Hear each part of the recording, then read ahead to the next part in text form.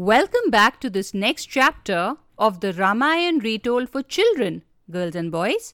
Do you remember where we had left off last time? Hello friends, I remember the last chapter. Hanuman had managed to find Sita in the Ashok Vatika. He had to introduce himself to her. Very good, Ayan. That's excellent. I am so glad that you remember all the details of this wonderful story. So, without further ado, let's find out what happens next in this lovely tale. Hanuman approached Sita in the Ashok Vatika as she sat alone and sad. He waited for a suitable moment when all the Rakshasis guarding her were far away. He quietly climbed down the Ashok tree and bowed down to Sita. At first, the princess was a little scared on seeing a strange creature climb down and bow to her. Sita thought that it might be some kind of trick or magic spell created by Ravan to break her defenses. But Hanuman had come prepared for exactly such a situation.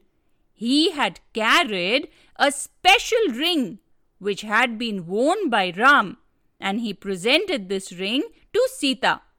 The beautiful princess recognized it immediately, and her eyes lit up with hope. She looked at Hanuman and asked if Ram had also come with him.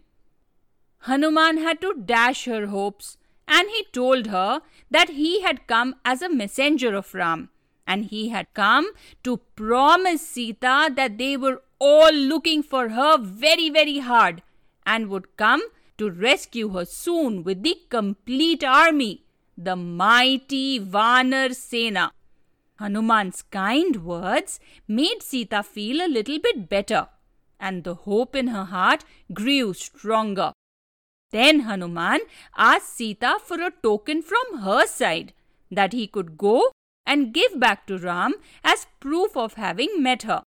She took out a precious jewel from her hair and gave it to Hanuman. Ram would surely recognize it as belonging to Sita. Now Ram would also know that Hanuman had found Sita. Yes, absolutely, Ayan. Hanuman was overjoyed. His mission to find Sita had been successful, and now it was just a matter of time before he went back to Ram with the proof of meeting Sita. They would find a way of coming to Lanka with the entire army and rescuing her. However, as Hanuman was leaving the Ashok Vatika, he was captured by some of the Rakshasas guarding the place. The guards were no match for Hanuman, and he easily overpowered them, increasing his size and creating havoc around the entire garden. Finally, unable to control the powerful warrior, Ravan ordered his son Indrajit to go and capture him. Indrajit was an extremely skilled warrior and still very young, but he was a master of weapons. Seeing Hanuman, he realized that this was no ordinary monkey, and he did not underestimate him. Indrajit used the mighty Brahmastra, or the weapon of Brahma himself, to capture Hanuman.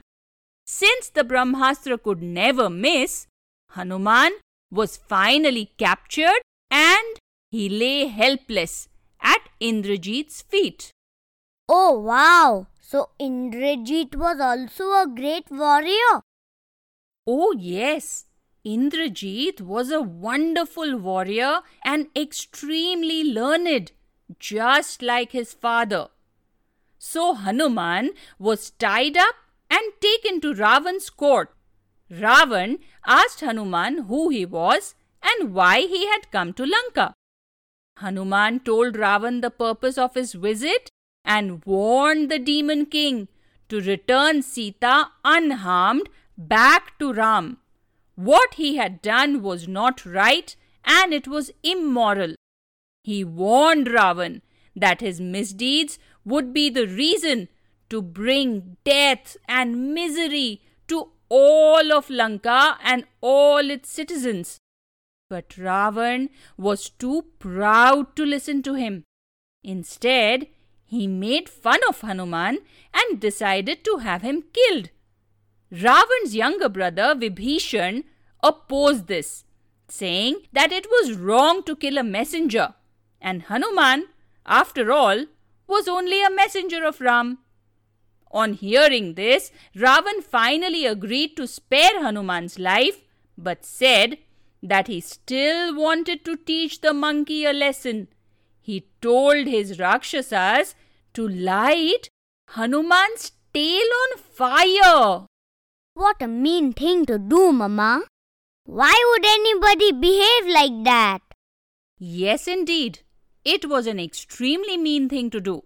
But Ravan thought that he was invincible.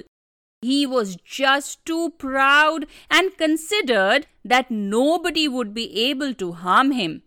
That's why he decided to set Hanuman's tail on fire.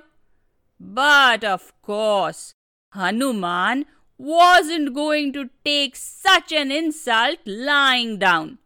He made his tail grow and grow and grow in size so that the Rakshasas had to wrap it in longer and longer and longer and longer pieces of rags. Then they finally set fire to it. As soon as that happened, Hanuman gave a mighty leap and flew all over the precious city of Lanka, touching his tail to everything that came in his way. Very soon, the entire city was ablaze with the fire from the mighty Hanuman's tail, and the beautiful city was burnt to cinders. Hanuman managed to escape, and he leaped back safely across the ocean to come back to the beaches of India. He would immediately start off for Kishkinda to give the good news to Ram. And then Ram, Lakshman and the Vanar Sena would go to Lanka and rescue Sita. The end. It's not that simple. There are still many challenges and many obstacles that will lie in Ram's path. We will hear about what happens next in the next chapter of the story. I hope that you have all enjoyed listening to the story so far, children.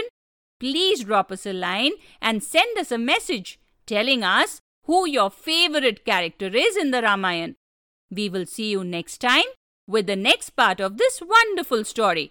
Until then, take care and bye-bye.